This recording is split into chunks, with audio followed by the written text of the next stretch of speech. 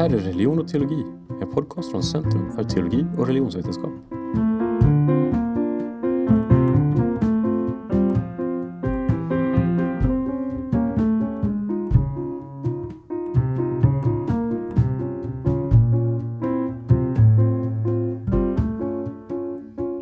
Den 30 november avslutades samtalsserien Religion och Existens tillsammans med gäst Patrik Lundberg. CTR-forskarna Andreas Westergren och Olivia Cheivan leder ett samtal som kommer att handla om adoption, religion och svenskhet. Prefekt Alexander Maurits välkomnar för sista gången samtalsledarna och huvudgästen för Religion och Existens hösten 2023.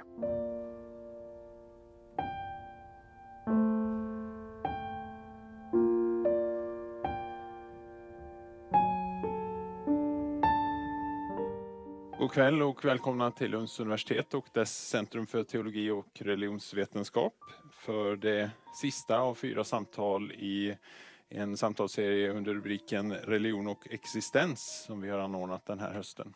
Jag som har förmånen att få hälsa er välkommen heter Alexander Maurits, jag är prefekt vid vår institution. Innan vi går in på det som händer ikväll så vill jag berätta för er att vi hade inte kunnat göra de här samtalen om det inte hade varit för generöst stöd från Hilda och Håkan Theodor Olssons stiftelse och från Oskar och Signe Kroks stiftelse, vilket vi givetvis är mycket tacksamma för. Men nu till kvällens begivenheter. Varmt välkommen författaren och journalisten Patrik Lundberg. Vi är glada över att få ha dig som vår gäst här ikväll. Eliten är liten. Det beror på att skåningar klarar inte ut det här med snö särskilt bra, skulle jag gissa. Men vi som kommer från andra delar av landet, du som jag förstår ursprungligen från Blekinge och jag lite mer norrup, vi hade ju tagit oss ut i vilket väder som helst. Hur som helst, vi är väldigt glada för att du är här. För att leda och moderera detta samtal så har vi anlitat 2 av våra forskare och de vill jag nu introducera för er. Närmast mig har vi Olivia Cheivan som är forskare i religionshistoria och religionsantropologi. Olivia disputerade tidigare i år på en avhandling om, jag höll på att säga häxor, men det är en alldeles för lätt formulering tror jag, på en avhandling där du med intervjuer och deltagande observationer studerade pedagogik och rituell praktik i samtida ockulta eller om man vill esoteriska sällskap. Och så har vi längst bort Andreas Westergren som är docent i kyrkohistoria och Andreas har forskat på så vitt skilda ting som senantik kristendom och om sambandet mellan integration och tradition i syrisk-ortodoxa församlingar i Sverige. Det kanske inte är så vitt skilda ting egentligen, men det ska vi nog inte prata om ikväll. Nu ska jag inte säga någonting mer utan återigen varmt välkomna till er som har kommit hit och lyssnat. Varsågod. Tack Alexander. Vi ser inte er så vi vet inte hur många ni är heller. Men ni ser oss hoppas vi och framförallt så hoppas vi att ni ser Patrik här. Vi är väldigt glada över att du är här hos oss idag. Född i Sydkorea men uppvuxen i Sölvesborg. Prisbelönt författare och journalist. Förutom att du har fått, om jag kommer ihåg det rätt, Sölvesborgs kulturpris. Så fick du också här om året stora journalistpriset för årets avslöjande tillsammans med några kollegor. Vilket vi också kan läsa om i en av böckerna vi kommer att tala om idag, adoptionerna. Men tidigare har du fått andra priser också. Bland annat Guldpennan och Studieförbundet Vuxenskolans författarpris. För du jobbar ju både som journalist på Dagens Nyheter men du har skrivit flera böcker. Och 2 av de böckerna som har mer personlig prägel är ju boken om din mamma, Fjärilsvägen. En väldigt fin bok. Och också din första bok Gul utanpå som kom ut 2013. Det är ju något bakvänt nu då att det är journalisten som ska intervjuas. Proffset sitter i mitten och så ska vi leda samtalet. Men vi hoppas att det ska gå bra. Så för att förstå vad det är vi gör ikväll så frågar jag några vänner hur man ska börja. Och då sa de 3 snabba. Så nu kommer 3 snabba frågor som du måste välja svar på. Den första, sommar eller vinter? Sommar. Den andra, en viktig fråga, Lund eller Uppsala? Lund. Och den tredje då, med tanke på vad vi är nu, religion eller existens? Religion. Det var lite överraskande här. Och det leder oss in i vårt samtal. Men vi tänkte börja med existensen och vi tänkte börja lite med frågan om vem du är och var du kommer ifrån. Olivia? Ja. Och för att påbörja det då så vill jag bara peka på vårt lite gemensamma förflutna här på Lunds universitet. För att jag och Patrik har ju faktiskt träffats för lite mer än 10 år sedan på Lunds universitets författarskola. Där vi båda var studenter. Du gick året över mig. Och jag gick då året under. Och jag hörde dig presentera din bok som sen då blev utgiven som Gul utanpå. På Bokens dag 2011 va? Stämmer. Ja, skulle du bara vilja säga några ord vad den här tiden på författarskolan och Lunds universitet att utbilda sig till författare, vad det betytt för din gärning som både författare och journalist? Jag tror ju att det är väldigt bra att studera och inte minst hantverket. Särskilt om man som jag då kommer från en arbetarklassbakgrund och kanske inte har de här naturliga ingångarna till kultur och media. Jag vet inte, ha en mamma eller en pappa som är i branschen som kan hjälpa en med olika saker, så tror jag att utbildningen är en utjämnande kraft. Och det var ju också fantastiskt att studera den här författarskolan och hålla på med ett projekt i 2 år, som du också har gjort. Hur ser du där mellan balansen mellan det skönlitterära och liksom non-fiction, reportageskrivande och så? Finns det någon synergieffekt? Du kanske är mer inne i det journalistiska nu. Är det så att du saknar den här mer romanskrivandet? Hur ser du på det? Jag tycker det är positivt att jag får öva mycket på gestaltning. Det är det enda sättet att lära sig, tänker jag, förutom då att läsa. Att skriva mycket i olika genrer. Så om jag skriver det ena så kommer det ändå göra något positivt för mitt andra skrivande.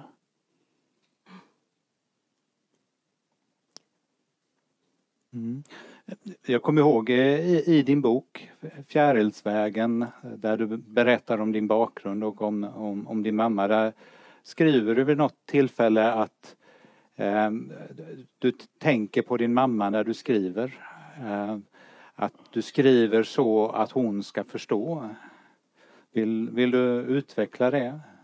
Jag tror mycket på den här idén om att när jag skriver tidningen, särskilt att skriva för alla läsare och inte bara skriva för personer då som är kanske högskoleutbildade och som följer med i nyheterna. Alltså att det är viktigt att skriva för en bred läsekrets. Hur gör man det då?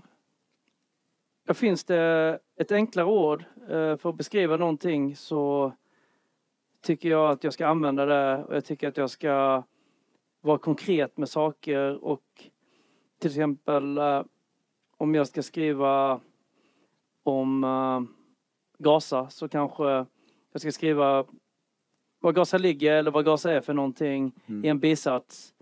För att människor ska kunna hänga med.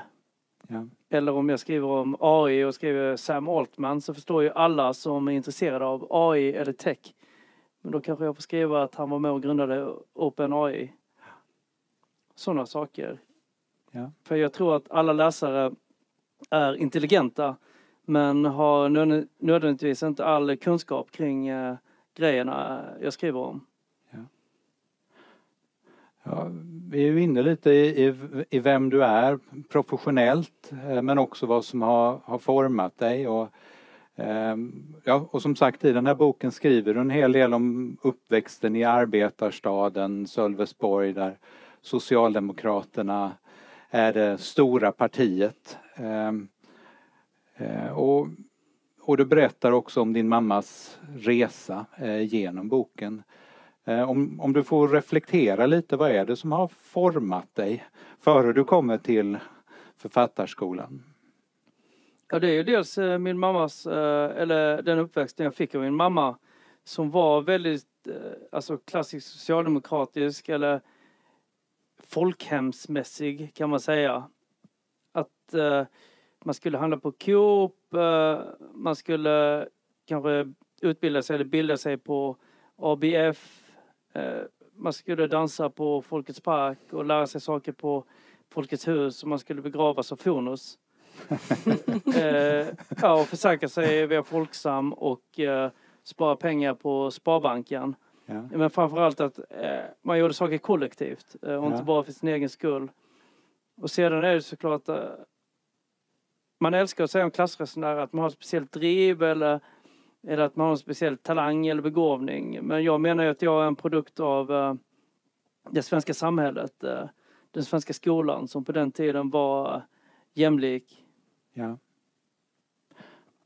Ja, och i det där då så kan man ju då fråga sig vad hörde religionen eller vad hörde Svenska kyrkan hemma i det här socialdemokratiska bland de här idealen? I den boken så nämner du inte religion så mycket. Jag kommer ihåg scenen när din far lämnar med dopskålen. Det är ett av de tillfällena där man ser religionen liksom dyka upp. Så kanske 2 frågor då. Vad har religionen spelat för roll för dig? Men också, vad är religion för dig? Ja, men jag var uppväxt på det sättet, tror jag att många av socialdemokraterna i folkhemmet skulle ju göra saker som man ska göra saker. Det vill säga alltså konfirmera sig, gifta sig i kyrkan, få barn, döpa barnet, se till så att barnet konfirmerar sig. Det är en del av det här kollektiva idealet i någon mån. Ja, exakt. Saker man ska göra. Ja. Så det var ju jag ju en del av. Ja. Men samtidigt fick jag reda på i vuxen ålder att jag egentligen var född som buddhist. Ja. Och det har gjort mig liksom andligt konfunderad. Men jag tänker inte så. Jag ser det som att jag har fått någonting extra. Ja. Jag konfirmerade inte mig. Varför vet jag faktiskt inte. Och jag är inte medlem i något samfund. Nej. Men däremot har just Bibeln spelat stor roll för mig. Eftersom jag tycker att Bibeln är den mest välskrivna boken som finns. De använde nästan inga adjektiv eller adverb. För på den tiden så fanns det ju ingen gemensam idé om vad som var stort eller litet eller fantastiskt eller förfärligt. Utan då var de tvungna att gestalta allting och skriva med verb och substantiv vad som hände, hur personer såg ut, hur personer förde sig.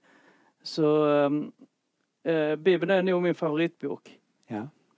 Så den har jag läst väldigt mycket, och jag tror i de här urberättelserna som berättas i Bibeln så kan vi förstå mänskligheten än idag, eller särskilt idag kanske. Så på det viset betyder religion mycket för mig. Så snarare än den institutionaliserade religionen, så de band som kanske finns i heliga texter och skrifter? Både och ska jag säga, för att det är lätt att sitta här och säga att jag är inte med i ett samfund och sådär. Men när saker blir viktiga i livet så vänder sig folk ändå till kyrkan, för då passar det. Mm. Och jag tänker, jag sticker inte ut näsan och säger en massa saker om att saker inte spelar roll. För jag vet att det spelar roll när livet ställs på sin spets. Då behöver vi ett samfund. Ja. Mm. Mm. Men jag tänkte, ska vi gå in lite på boken, din senaste, Adoptionerna. Och jag tänker vi kan inleda med att grilla dig lite grann, så som jag och Andreas emellanåt blir grillade när vi åker på konferenser. Att man träffar någon i hissen och så ska man ge en liten hisspitch på vad det är man forskar om. Eller vad en senaste bok handlar om. Och nu tänkte vi att du kan få ge en liten hisspitch om du vill på Adoptionerna. Särskilt då för de som inte har läst den, som är här ikväll. Sverige har adopterat flest barn i världen, 60 000. Alltså flest barn i världen per capita. Det är 60 000 stycken. Och Alexander Mahmoud, Josefin Sköld och jag kan avslöja att tusentals av dem antagligen har varit illegala. Där hann vi till andra våningen. Ja, precis. Det klarar du mycket bättre än vad vi gör. Men om vi börjar med, alltså hur var det att arbeta med boken? Du fick rätt mycket tid på dig och jag tänker att det också har varit stora utmaningar i det här projektet. Vill du berätta lite grann om liksom den processen utifrån din erfarenhet med grävet så att säga? Vi hade ju väldigt många personer, så hundratals, som hävdade att de hade kommit till Sverige som adopterade, fast egentligen på illegala grunder. De sa att kanske de har blivit stulna efter förlossningen. Och så har läkarna sagt till mamman att barnet dog och fick aldrig se kroppen. Det var de som hade blivit stulna från dagverksamhet för små barn. Det är de som har blivit kidnappade. De som har blivit tagna av nunnor på katolska kloster och så vidare. Vi trodde ju på dem. Man ska ju tro på en människa som kommer och berättar någonting. Men vi kan ju inte skriva det i tidningen om det inte går att verifiera. Så vi var ju tvungna att gå till källorna. De enda som verkligen visste vad som hade hänt var ju de biologiska föräldrarna. Så vi var ju tvungna att höra dem också. Och de bodde ju på olika platser i världen. Så det fick vi göra och sedan matcha deras vittnesmål, de biologiska föräldrarna, ofta mammorna, med vad som stod i de adoptionsdokumenten som följer med alla adoptivbarn till Sverige. Och då kunna avgöra om de här historierna var uppdiktade eller förfalskade eller inte. Och det var de ju i så många fall. Så det var alltså en ganska lång och tänker också påfrestande process att liksom gräva upp allt det här. För det är ju en väldigt hårresande läsning som också då är väldigt skickligt gestaltad med ett väldigt välskrivet hantverk. Jag tänker också att den har ju berört väldigt många människor. Men vad har du sett nu sen den gavs ut? Har det skett någonting konkret i det här? För att Sverige har ju spelat en så stor roll i den här adoptionsbusinessen. Visst är Sverige det land som har adopterat flest barn per capita. Ja, precis. Så att vi har ett ansvar här. Kan jag tänka mig att ha någon form av uppgörelse med detta. Ja, i de flesta länder som har skickat barn till Sverige är det Sverige som har varit på plats först. Det har ju ofta skett genom att svenskar har alltid varit ute i världen ganska mycket och ofta jobbat på företag eller missionerat eller liknande. Och då har de här gubbarna har ju ofta haft en hemmafru som då har kanske startat en adoptionsverksamhet och samarbetat med svenska adoptionsföreningar. Och Sverige är ju också ett av de länderna som fortfarande adopterar. Inte så många barn, men en hel del barn. Och just nu pågår efter vår granskning då en statlig utredning som ska vara i 3 år. Där de ska gå till botten med vad det var som hände egentligen och hur Sveriges system för internationella adoptioner har sett ut. Jag läste att den skulle vara färdig i november 2023. Ja, men det är sista dagen idag i så fall. Ja, de hade väldigt mycket att göra. Så de begärde av regeringen att få fortsätta 1 år till. Så det kom i december 2024. Ja, det har jag missat. Ja. För det är väl inte så att det saknades röda flaggor under alla de här decennierna som detta pågick? Alltså från... Ja, precis. När vi gick tillbaka och tittade på vilka handlingar som var nått svenska regeringar genom åren kunde vi se att det hade larmats om barnhandel i alla världsdelar som Sverige adopterade från. Och det är så omfattande organiserad barnhandel. Men ändå så är det ingen svensk regering som har stoppat adoptioner från något land genom tiden. Förutom Jag tror det var 6 månader man stoppade adoptionerna från Vietnam 2008. Men utöver det ingenting. Det är ju egentligen helt ofattbart att någonting sånt kan pågå i ett land som säger sig värna om mänskliga rättigheter och även barnkonvention och så. Så att, ja, behövs det kanske en vitbok för detta eller vad finns det för alternativ här för att göra upp med det här? Jag tror på något sätt att den statliga utredningen måste gå ner i kanske den svenska självbilden på något vis. Vi skrev ett citat i början av den här boken. Det är ett spanskt eller latinamerikanskt uttryck som är hacerse el sueco. Alltså att göra en svensk eller att göra sig svensk. Och det säger man i Latinamerika när man vet att någonting är fel. Men att man tittar åt andra hållet. Just det. Och det är också i någon mån då vad svenska myndigheter har gjort trots att att det har funnits varningssignaler och klockor som har ringt. Att man har bara valt att bortse från det eller släta över det. Och låtsas som att man vet inte bättre. Och jag får också det intrycket när jag läser om den responsen som ni har fått när ni har försökt få svar på det här. Att det är lite den hacerse sueco som fortfarande pågår. Eller att man försöker säga att men det var de tiderna. Och så precis som att det någonsin har varit okej att stjäla barn. Ja, det är de gillar, de som vi gör ansvarsutkrävande intervjuer med, alltså adoptionsföreningar och svenska staten. De gillar att säga det här, alltså det var andra värderingar och så. Men det finns ju inte någon kultur genom någon tid där det har varit okej att stjäla ett barn. Det har aldrig varit lagligt i något land. En av dem du intervjuar i boken är ju Ulf Kristersson. Som ju var chef för Adoptionscentrum då. Hur reagerade han? Eller har han... För du intervjuade honom vid ett tillfälle och sen har han ju fortsatt vara i offentligheten. Han är inte helt okänd, Kristersson. Nej. Han var ju ordförande för Adoptionscentrum 2003 till 2005. Ja. Och hans förening fick ju då uppgifter om att det tidigare hade skett illegala adoptioner från Chile till Sverige.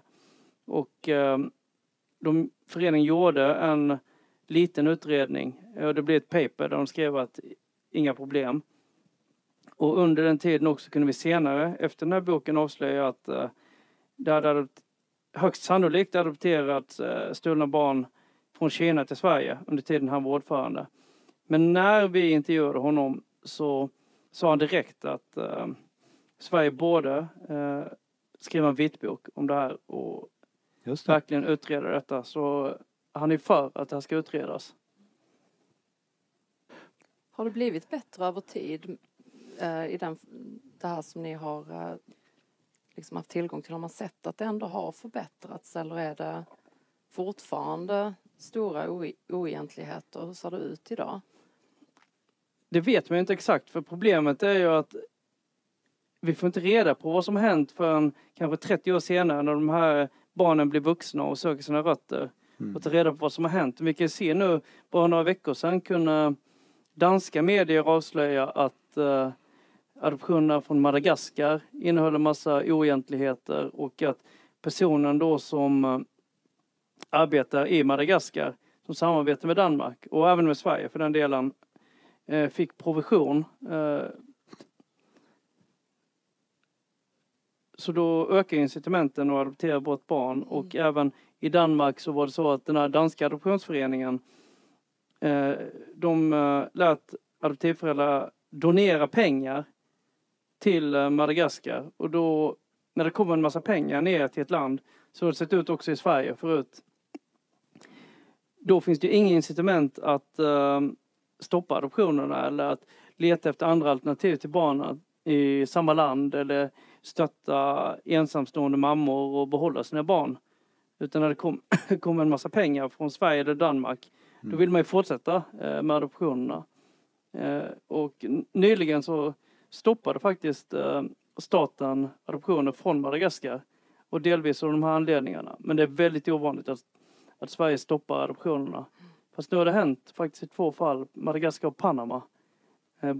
Bara de senaste månaderna. Okej. Men vad tror du om framtiden om du får sia? För att i någon mån verkar det ju vara som att adoptioner börjar bli väldigt stort på 70-talet framför allt, eller kanske lite tidigare. Och innan dess så fanns det en debatt om rasblandning. Och sen förändras något i samhället som gör att det plötsligt blir väldigt populärt. Och om det börjar så skulle det också kunna sluta. Nu tänker man att det är nu för tiden att även om idealet att få barn fortfarande är väldigt starkt så finns det andra möjligheter, provrörsbefruktning och sånt idag. Och sen kritiken. Kommer det kanske sluta nu? Eller vad tror du om du får sia? Ja, men jag tror ju att internationell adoption kommer att mer eller mindre upphöra inom inte så många decennier. Eftersom, precis som du nämner, att andra sätt att reproducera sig eller bilda familj blivit vanligare. Surrogatmödraskap är väldigt vanligt nu också. Ja. Och det faktum att de här länderna som är det vi förut kallade för tredje världen, de har ju ofta demokratiserats och livskvaliteten har höjt. Så det är inte lika många då som är tvungna att av olika anledningar överge sina barn eller lämna bort sina barn. Ja.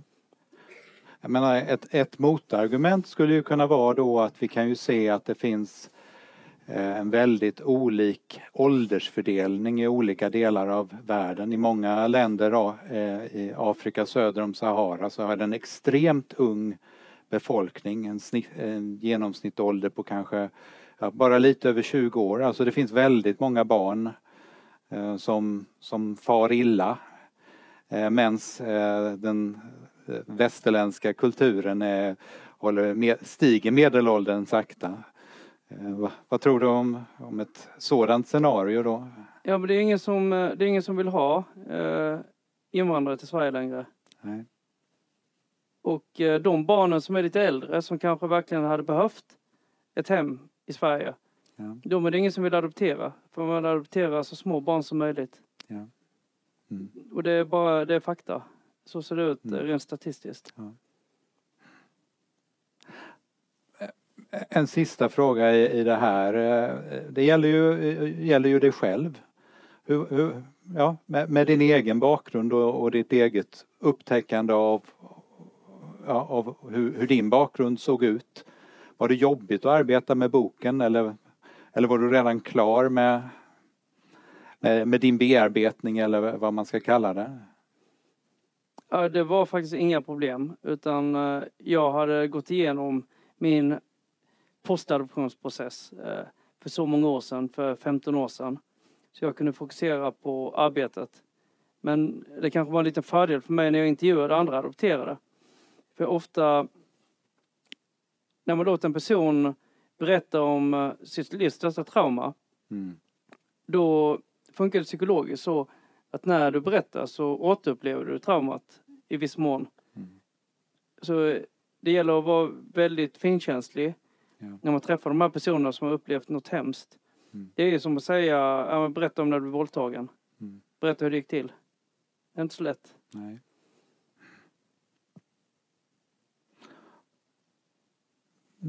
Men hur skulle adoption gå till då, om alls? Ja, det finns ju faktiskt väldigt fina internationella konventioner för det här. Till exempel Haagkonventionen från 1993. Den säger ju hur en adoption ska gå till. Och då är det så att om de biologiska föräldrarna inte kan ta hand om barnet, då är det statens ansvar, alltså i det här landet, att först se om någon i barnets familj kan ta hand om barnet. Och sen i byn, sen i kommunen, sen i regionen och sen i hela landet. Om ingen i hela då Madagaskar kan ta hand om det här barnet, då kan internationell adoption vara ett alternativ om ingen gör otillbörlig vinst på saken. Och att båda föräldrarna, så länge de är kända, har gett sitt skriftliga samtycke. I så fall så funkar adoption jättebra. Och det hade funkat jättebra inom historien också. Problemet är att man inte har följt de här konventionerna. Tack så mycket. Det här heter ju religion och existens och du sa ju religion innan. Så att vi får väl se på en sak som inte är så stark i boken men som när vi har haft lite kontakt verkar vara ett stort tema, alltså relationen mellan religion och adoption. Och jag menar, man kan ju prata lite mer generellt om sånt här. Jag menar, även i Bibeln finns det ju flera adopterade. Vi har Moses som adopteras av farao. Vi har Ester som en annan stor gestalt i Bibeln. Och sen är ju den känsliga frågan. Den mest känsliga frågan är ju om Jesus var adopterad av Gud eller inte, som ju blir en stor debatt i den tidiga kyrkan. Så det finns ju verkligen en grund att bygga på när man tänker kring sådana saker som religion och adoption. Och det gick igång direkt när vi stämde av där innan också. Ja, det här går ju tillbaka till 300-talet som jag vet att du har forskat mycket på, när det ändå fördes en väldigt stor debatt kring huruvida Jesus var adopterad eller inte. Och nu förlorar ju den rörelsen som menar att det var så. Men det dyker upp ibland fortfarande. 2003 var det en debatt till och med i Sverige. Där bland annat Johan Skadell menar att Jesus var adopterad. Och det blir mycket liv om det.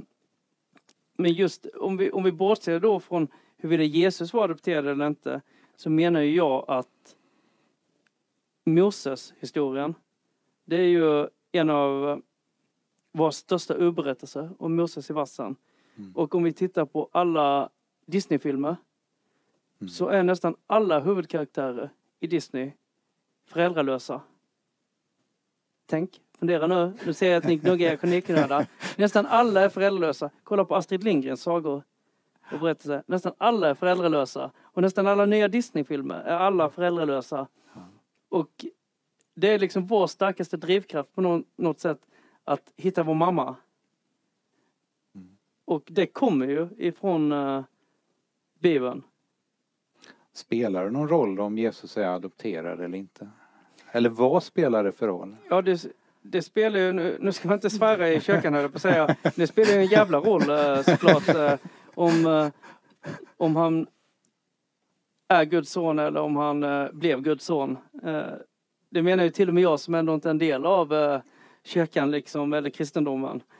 Men det blir ju filosofiskt intressant. Eftersom adoptera innebär ju att ta hand om ett barn och uppta det i sin familj som sin egen. Det är ju hela idén med adoption.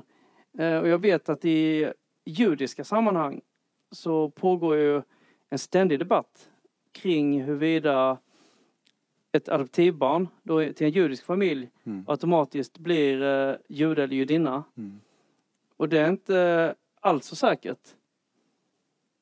Ja, nej, det är ju i någon mån är den nytestamentliga idén handlar ju också om att kristna blir arvingar, medarvingar. De blir adopterade till Gud. Så att motivet finns ju där, ja, väldigt starkt även där. Ja, och jag skulle säga att adoptionsrörelsen, i alla fall i USA, där det i faktiska tal har kommit flest barn till, där går det inte ens att särskilja adoption och kristendom, utan det är i princip samma sak. Det är så viktigt, alltså kristendomen, där kopplat till adoption. Och så har det även varit i Sverige förut, och även fortfarande i viss mån från vissa länder vi adopterar, så krävs det att adoptivföräldrarna är gifta i Svenska kyrkan. Ja. Men vad menar du med i Amerika med att adoption och kristendom hänger samman? Att man vill kristna barnen, eller att man vill ha kristna barn och inte barn som... Ja, man kan säga att adoptionsbyråerna eller adoptionsföreningen eller organisationerna, hur man vill kalla det, de drivs av kristna. Ja. De är kristna. Ja. Så det är en del av, man kan säga, det är en del av ett kristet evangelium att adoptera barn. Det finns ju många där som liksom kan adoptera så 10 barn. Ja. För att de har blivit besjälade av att ta hand om barn som enligt dem då ingen annan vill ha. Just det. Ja, det är det man ibland kallar då Adoption Nation. Finns det en bok som handlar om det här. Och det går att relatera även till frågan om abort då i Amerika. Ja, de har ju till och med så kallade babyboxar. Det finns ju särskilt i katolska länder. Det finns även i Sydkorea då. Och nu har det ökat också, har jag hört, i USA efter man har skärpt tolkningen av abortlagen i vissa delstater. Att man har en babybox då där man kan lägga sitt barn anonymt och överge det. Och sedan blir då barnet på ett eller annat sätt kanske bortadopterat nationellt. Och att det kan finnas hem också där kvinnor som för att de inte ska adoptera så ska de veta att det här barnet kommer att de inte ska göra abort. Att de ska veta att barnet ändå hamnar i kristna händer då. Ja, alltså internationellt historiskt på 60, 70, 80, 90-talet minst så har det ju ofta varit alltså katolska mödrahem som har identifierat gravida kvinnor som då inte har varit gifta eller som haft det väldigt svårt. Så har de fått bo där fram till att de har fött. Men sen när barnet föds då händer det någonting väldigt starkt biologiskt. Det vet ju alla som har fött barn. Då vill man ju inte ge bort barnet ofta. Men då har faktiskt, enligt de intervjuer vi gjort och även enligt andra granskningar, alltså nunnorna har tagit barnen. Men sen måste de ju ta vägen någonstans också. Så det är en blandning av hedersnormer och en adoptionsrörelse i västvärlden som skriker efter barn. Eftersom födelsetalen sjönk då i västvärlden. Och det här är också, nämner du i alla fall ett kapitel i boken, En svensk historia, som också handlar om svensk kyrklighet och frikyrklighet. Ja, särskilt Pingstkyrkan i Sverige hade ju missionärer i hela världen. Det vet ju alla som sitter här. Och i svenska församlingar så fanns det ju par som ville ha barn som inte kunde få barn. Så då så de här missionärerna till att på sina platser förmedla adoptioner till Sverige, till de här församlingarna. Och det var någon som ville ha barn. Och det blir väldigt känsligt för det krävs ju ett samtycke. Men vad är ett samtycke kan man fråga sig då. Eftersom om det kommer kanske till Etiopien då ett missionärspar och det är extremt fattigt och de har pengar, makt, de känner alla viktiga personer i den här lilla byn. Då är det ju som att familjerna möter Gud nästan. Eller Guds förlängda arm. Och då hade ju de enligt en egen utredning som Pingst gjorde faktiskt för 2 år sedan kanske sagt så här att ja, ni har 10 barn. Vi kan se till så att ni föräldrar då får jobb och så att flera av barnen får skolgång. Om vi kan adoptera bort 1 eller 2 av era barn. Och vad säger man då? Liksom? Ja, jag tror det var ett av de fallen där var ett av de vuxna barnen då som sa jag var knarket. Ja. För att sätta det i ett helt, den här religiösa kontexten i ett helt annat sammanhang. Ja, men det fanns ju en väldigt mycket större efterfrågan i västvärlden på adoptivbarn än vad det fanns barn som var tvungna att bli adopterade. Eftersom de var föräldralösa då. Så det skapade ju utbud- och efterfrågans-situation. Och då var det ju ofta ligor kan man kalla det för. Bestående av, ibland kyrkan, men ofta domstolar, sjukhus, till och med polis. Som gick samman. Eftersom det var så lukrativt att skicka barn eftersom svenska adoptivföräldrar betalade ganska stora summor i adoptionsavgifter. Vilket på den tiden, då krävde man inte ens specificering av kostnaderna. Så väntar vi på fler avslöjanden. Nu fick Pingst gjorde sin egen undersökning. Finns det andra samfund eller andra religiösa grupper i Sverige som... Det är svårt att peka finger när vi inte har kunnat verifiera saker. Vi vet ju till exempel att många adoptioner har förmedlats av EFS till exempel. Mm. Det vet vi ju. Och sen är det svårt att säga om hur de gick till. Och bara det att ingen vet är ju ett problem. Kan man säga. Sen finns det också det tredje, höll jag på att säga. Vi har pratat lite om judendomen och kristendomen. Men i islam så är ju inte adoption tillåtet. Sverige har ju adopterat till exempel ganska många barn från Iran. Men när landet islamiserades så stoppades alla adoptioner direkt.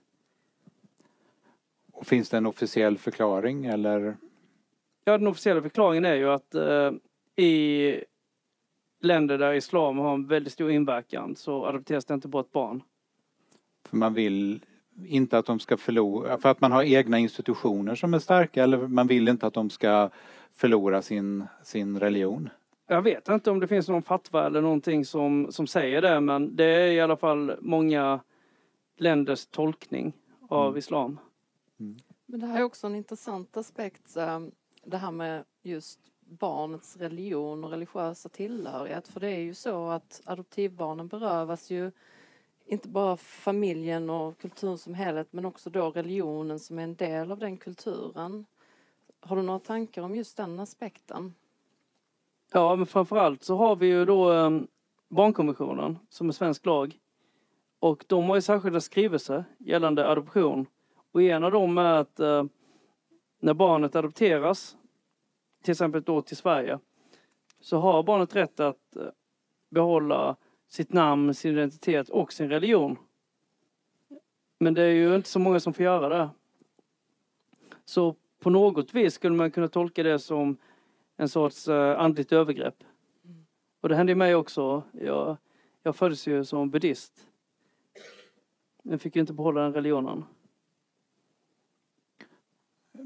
Idag talar ju många om det här med att ha dubbla identiteter. Alltså, och även i religionen att man... Det som ibland kallas synkretism är inte så ovanligt. Att man har en förälder som tillhör en religion och en förälder som tillhör en annan. Och vad är man själv då? Jag har en kollega som är sekulär jude och muslim. För hans mamma är jude, så han är jude. Och hans pappa är muslim. Och de växte upp i ett sekulärt hem. Så det är många identiteter. Kan man tänka så? Ja, så kan man tänka. Om dig också? Ja, så kan man tänka. Men just den här personen du nämner, då är det väl antagligen en person som har funderat på det så mycket att den personen då började forska om detta. Om religion och existens och sådana grejer. Så jag har ju funderat på det såklart. För när jag kom tillbaka till Sydkorea och träffade min familj, då var det liksom inget snack. Då var jag ju buddhist. Ja. Och de tog mig, de var inte så religiösa, men de tog mig ändå till ett tempel och på kvällarna så var jag tvungen att gå på knä för Buddha. Så var det ju. Och det är väl därför också jag kanske inte har en så religiös tillhörighet eftersom jag aldrig själv har fått välja. Nej. Jag fick inte välja kristendomen heller för den delen. Nej, inte jag heller.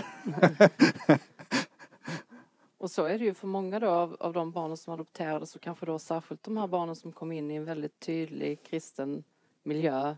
Föräldrar inom pingst som vi var inne på nu här. Och på just det här temat med religion och existens så är ju existens, identitet, frågan vem är jag?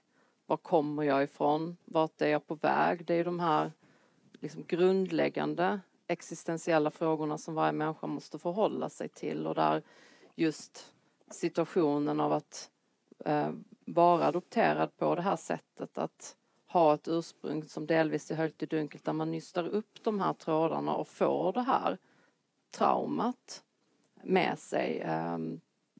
Det väcker ju också frågor om identitet och hur man navigerar det här.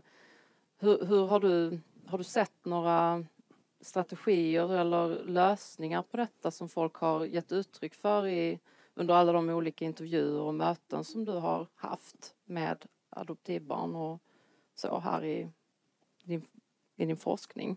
Alltså en väldigt tydlig strategi är ju att bli full on kristen. Det är så många, och om vi springer in i en Svenska kyrkan-församling så hittar vi alltid några adopterade som ändå är djupt troende. Och jag vet inte om det finns någon koppling där, kanske att deras föräldrar var det eller så. Men jag tror att i sökandet efter mening så är ju religionen helt fantastisk. För om man då är sökande, då finns ju religionen där för en. Medan om man inte ens har religionen och är så förvirrad på många olika sätt eller söker svar så är det kanske ibland bara mörker. Och det kan vi se också att adopterade mår ju som grupp sämst i samhället. Och det gäller nästan alla faktorer. Och risken för suicid är ju superhög. Och det är egentligen ingen som vet varför. Eftersom de flesta adopterade har kommit in i socialgrupp 1 eller 2. När de har kommit hit och fått en jättebra uppväxt.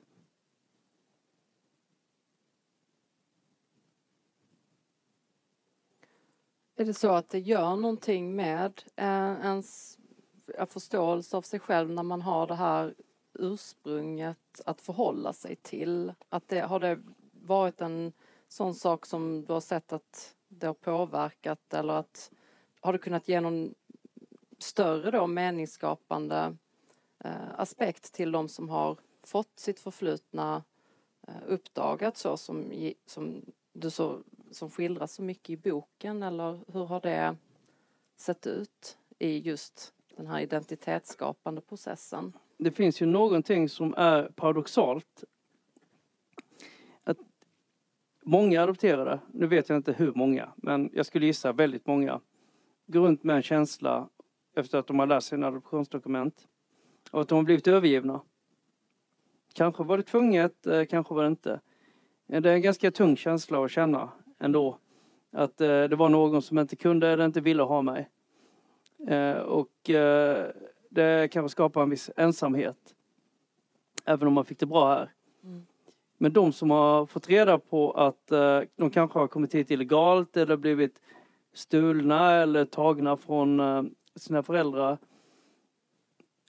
Dels det skapar ju sorg, men också kan skapa en drivkraft.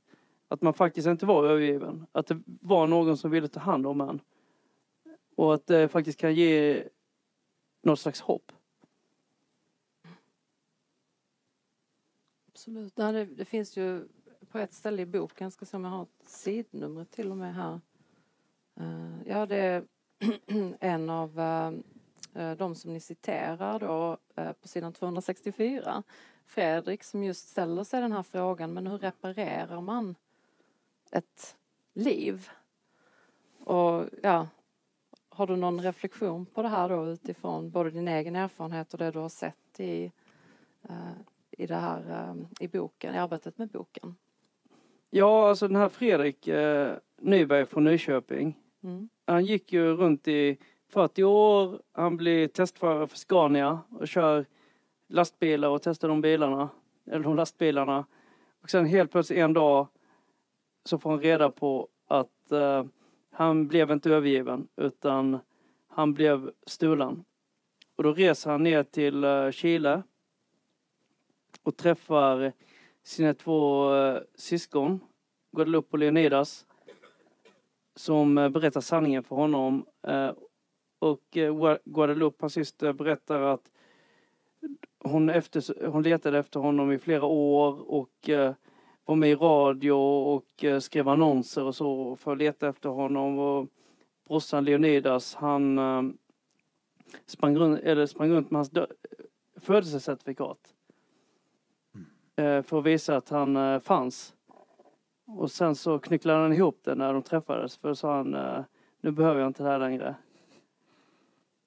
Och han fick ju en drivkraft, för han hade känt en sorg över att bli övergiven. Och nu förvandlades det till en ilska över att ha blivit stulen. Och han har organiserat sig också i en förening som heter Chileadoption.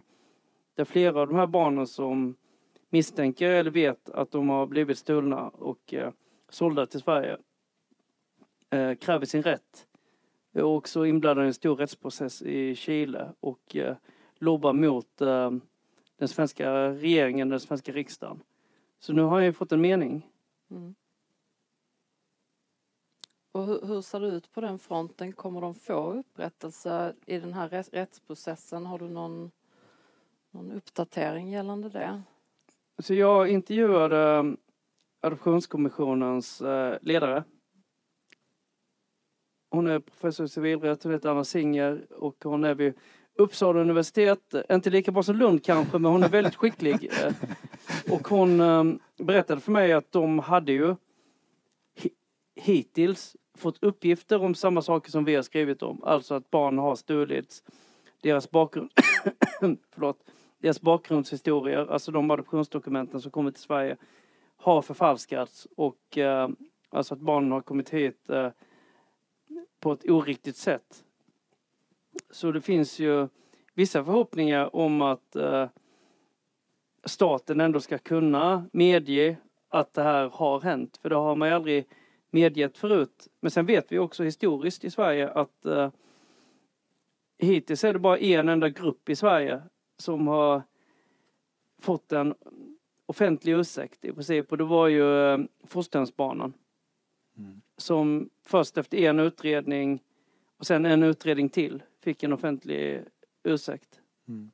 Nu tror jag i och för sig att det var Tornedalingarna. De fick nog en ursäkt för några veckor sedan också. Jag vet inte exakt hur det var, men jag vill minnas det. Men det tar lång tid för Sverige att göra upp med sina gamla grejer. Men det du säger är att det här är ju väldigt viktiga frågor. Alltså jag menar syndabekännelsen, om vi talar liksom kristna termer. Förlåtelsen, boten. Att det är någon som verkligen erkänner skulden. Men i er bok är det som att det var många som inte gjorde det. Som pratade runt det. Ja, det var ingen som ville kännas vid att vi har ett fel i Sverige. Och det är på något sätt fortfarande känsligt att prata om vad Sverige gjorde under andra världskriget. Eller rättare sagt vad Sverige inte gjorde. Eller om vi tittar på alla de här grupperna som blir skallmätta och steriliserade. Det är inte så länge sedan. Och det är inte så många statsministrar som säger det här gjorde vi och det var absolut inte bra. Och vi ber om ursäkt. Så just den här ursäkten är så viktig för människor. Det är viktigare än ekonomisk kompensation eller så juridisk upprättelse, tror jag. En ursäkt betyder mycket. Ja, det kan man ju tänka allmänmänskligt. Alltså, vilken laddning det kan ha för den som är förorättad. Men det är det du skulle önska i det här fallet, att alltså jag önskar ju Ulf ställer sig upp och säger vi gjorde fel. Jag önskar egentligen ingenting eftersom jag inte ska ha någon åsikt om det här. Men om jag ändå ska ha en åsikt så är det ju inte... Det tror jag. Då är det ju inte de adopterade som ska ha en ursäkt egentligen. Utan det är ju de biologiska föräldrarna som har blivit bestulna på sina barn. Man pratar mycket om de adopterade. Men då glömmer man bort att bakom varje adopterad så finns det ofta en eller två föräldrar som har blivit bestulna på sina barn. Ett svar vi ofta fick i den här granskningen var ju att barnen fick det bättre i Sverige. Och ja, det kanske de fick rent materiellt eller klassmässigt. Men det är en ganska klen tröst för den som blir av med sitt barn. Den som blir bestulen på sitt barn. Och de gick ju ofta på de här ligorna. Kvinnor som var väldigt utsatta, som ofta tillhörde minoritetsgrupper, som ofta var analfabeter, som ofta inte hade någon man, som ofta inte hade några pengar. Och det hände ju att polisen var med och stal barnen. Enligt de vittnesmål vi har fått. Vi frågade en kvinna i Colombia liksom, varför anmälde du inte det? Så sa hon, ja men hur skulle jag kunna göra det? Polisen var ju med och stal barnet. Ja. Och vi kan ju också se att det är inte bara i Sverige utan detta har ju hänt. I nästan alla västländer har ju arrangerat adoptioner fyllda av oegentligheter. Och när det inte har varit internationellt så har det kanske snarare varit nationellt. Vi kan ju se vad som har hänt med grönlänningar som har förflyttas till Danmark. Mm. Och vi kan också se att Ryssland gick ut för ett tag sedan och i princip stoltserade med att de hade förflyttat, jag tror det var 750 000 ukrainska barn till Ryssland. Mm. Och i andra gamla diktaturer då kan vi se att stjäla barn eller att förflytta barn har ju varit en del av att uträtta ett folkmord. För det är det absolut bästa sättet om man vill radera ett folk, det är att ta barnen. Mm.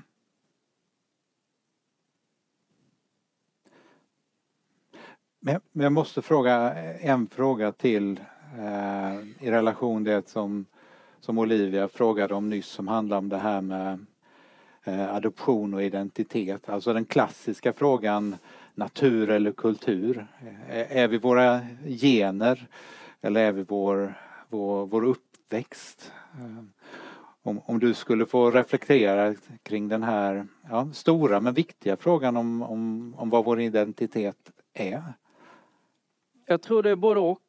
Eftersom, om jag tar ett helt annat exempel. Mm. Om du råkar födas och du blir 2,10 lång. Då måste du hela tiden förhålla dig till det faktum att du är 2,10 och går runt på gatan. Och alla som bemöter dig kommer bemöta dig som så världens längsta människa. Liksom. Och då blir det ju en del av dig. Du blir sedd som en basketspelare. Ja, exakt. Du... Och så kan det ju vara då för, så, som man brukar säga, synligt adopterade också. Ja. Att när man hela tiden avkrävs på svar, det behöver inte vara rasism. Det är ofta inte rasism. Men det hela tiden blir då sedd som någonting annat eller bemött som någon du inte känner att du är. Så skapar det ju någon sorts frustration. Jag vet att inom sociologin tror jag så finns det ett uttryck som heter semantisk täthet. Mm. Det vill säga att om jag säger svensk, då tänker ni kanske på någon som ser ut som Björn Borg. Och det är inte fel, det är inte rasistiskt att göra. Men då är inte jag med i den här bilden. Det är ingen som tänker på mig när man säger en svensk. Mm. Och då hamnar man utanför det här och kanske till och med funderar på om man är svensk eller inte. Så även om vi då, de flesta hävdar ju att svenskheten inte sitter i skinnet. Men det är ingen som säger att jag är etnisk svensk. Det är en förvirring med orden. Mm. Vi har ju inget ord för det i Sverige eftersom vi inte gillar att prata om ras. Mm. I till exempel USA där de talar om ras, då menar man en sociologisk tolkning av ras. Då är det mer närmare etnicitetsbegreppet. Mm. Men vi har inget språk för att prata om det, utan istället så låtsas man att alla adopterade är svenskar. Rätt och slätt. Men så blir man inte bemött som det. Och så kan det bli jobbigt kanske. Beroende på hur man är lagd. Mm. Men handlar det då delvis vid att vi inte har språket och orden för att sätta ord på det? Att skapar det också någon slags vakuum då där man inte kan få ett ord på det och så. Att man bara, att det förväntas att alla ska vara samma. Och att det inte finns en möjlighet för att ge uttryck för då känslan av att inte vara samma. Adoption var ju så nära kopplat med idén om assimilering. Som idag är såklart en stor debatt, fast det handlar om helt andra frågor. Det är assimilering av invandrare. Eller kanske migranter som man säger. Men idén var hela tiden med en adoptionsrörelse i Sverige att barnen blev svenska direkt. Att man inte skulle göra någon skillnad på dem eftersom hudfärg inte spelar någon roll. Och så fick man den uppväxten. Men då hade man inte varit riktigt förberedd på att barnen kanske skulle bemötas på ett annat sätt. Mm. Och även när de blev vuxna. Medan idag, barn som adopterats på 2000-talet, där har föräldrarna fått en helt annan utbildning. Där är det bättre, har man ansett, att barnen ska få veta var de kommer ifrån. Att Korea inte bara är ett land på en karta, utan de får lära sig lite om kulturen och förstå att du föddes där, men du är vårt barn. Men så här ser den kulturen ut och är du intresserad så kan vi försöka åka tillbaka och se hur du kunde ha haft det i det livet. Och jag tror det är ett bättre sätt att angripa saken på. För man kan inte springa runt och låtsas att jag är 100% svensk.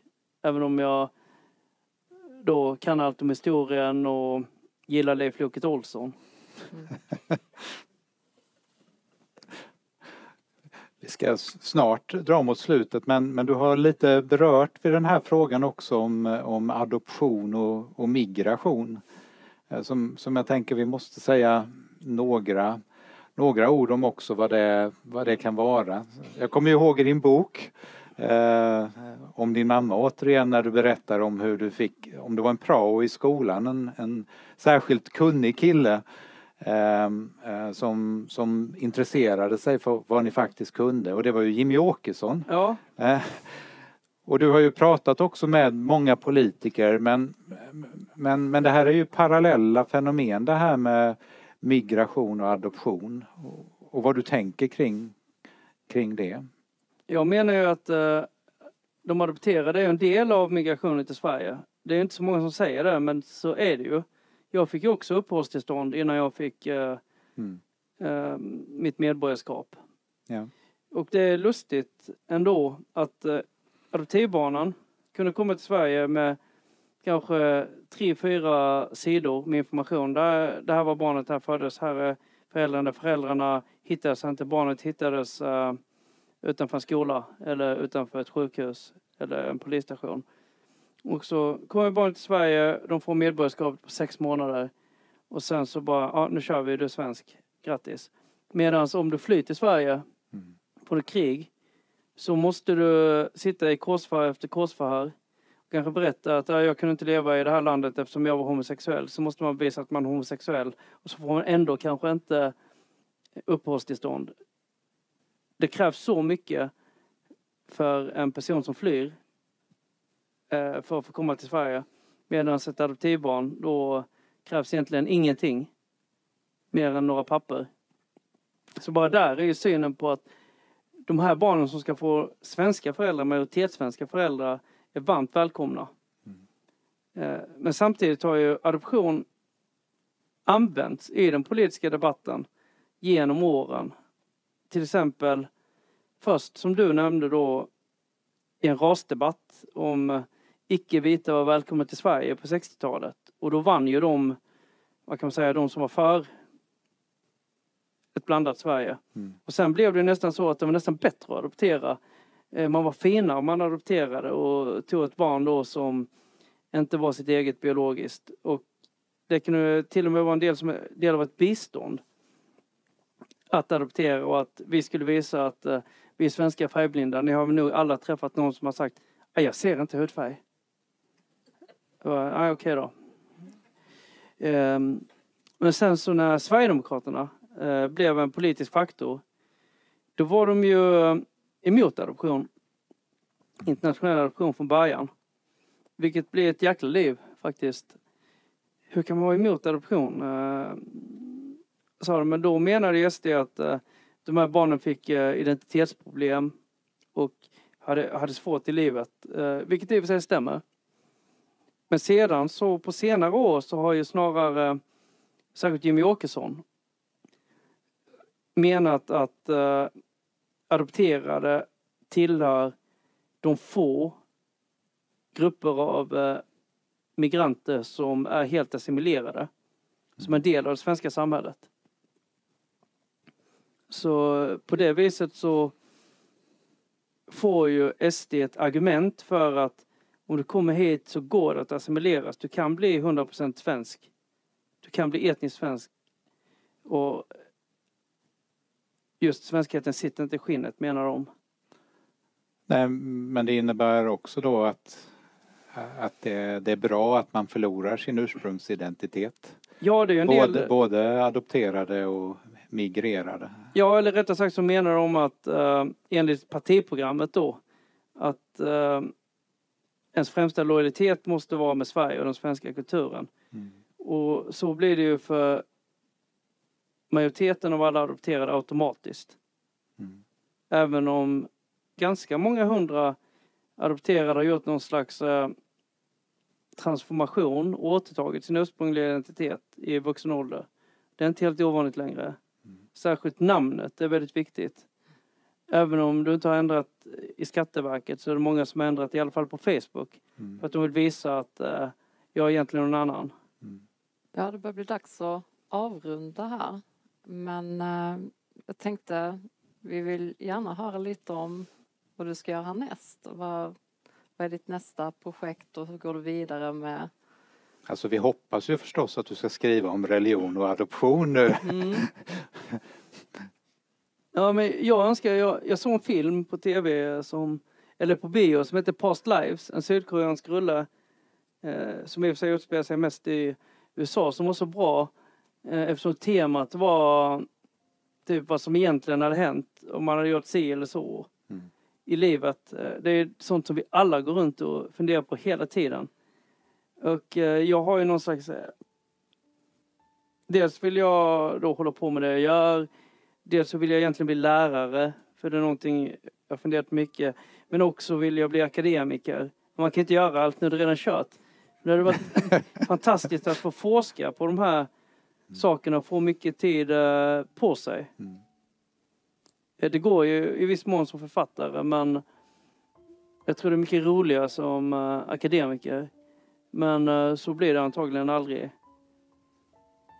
Ja, nej, jag blev lite avundsjuk på det när jag läste om hur ni hade det på redaktionen och fick ta en fråga så mycket tid med en fråga. Så tänker man på hur stressigt vi har det, så vi kanske kan vara lite avundsjuka på varandra. Ja. Okej, men med det så vill vi väldigt varmt tacka dig för att du kom hit och ville prata med oss och visa oss hur en hisspitch verkligen ska gå till. Ja, men känner exakt. att jag har lärt mig så mycket. Fast jag slipper ju det här kravet på att inte vara populist. Det får ni inte vara. Om ni inte vill bli kändisprofessorer. Ja, stort tack för att vi hade förmånen att få lyssna till ert samtal. Tack så mycket.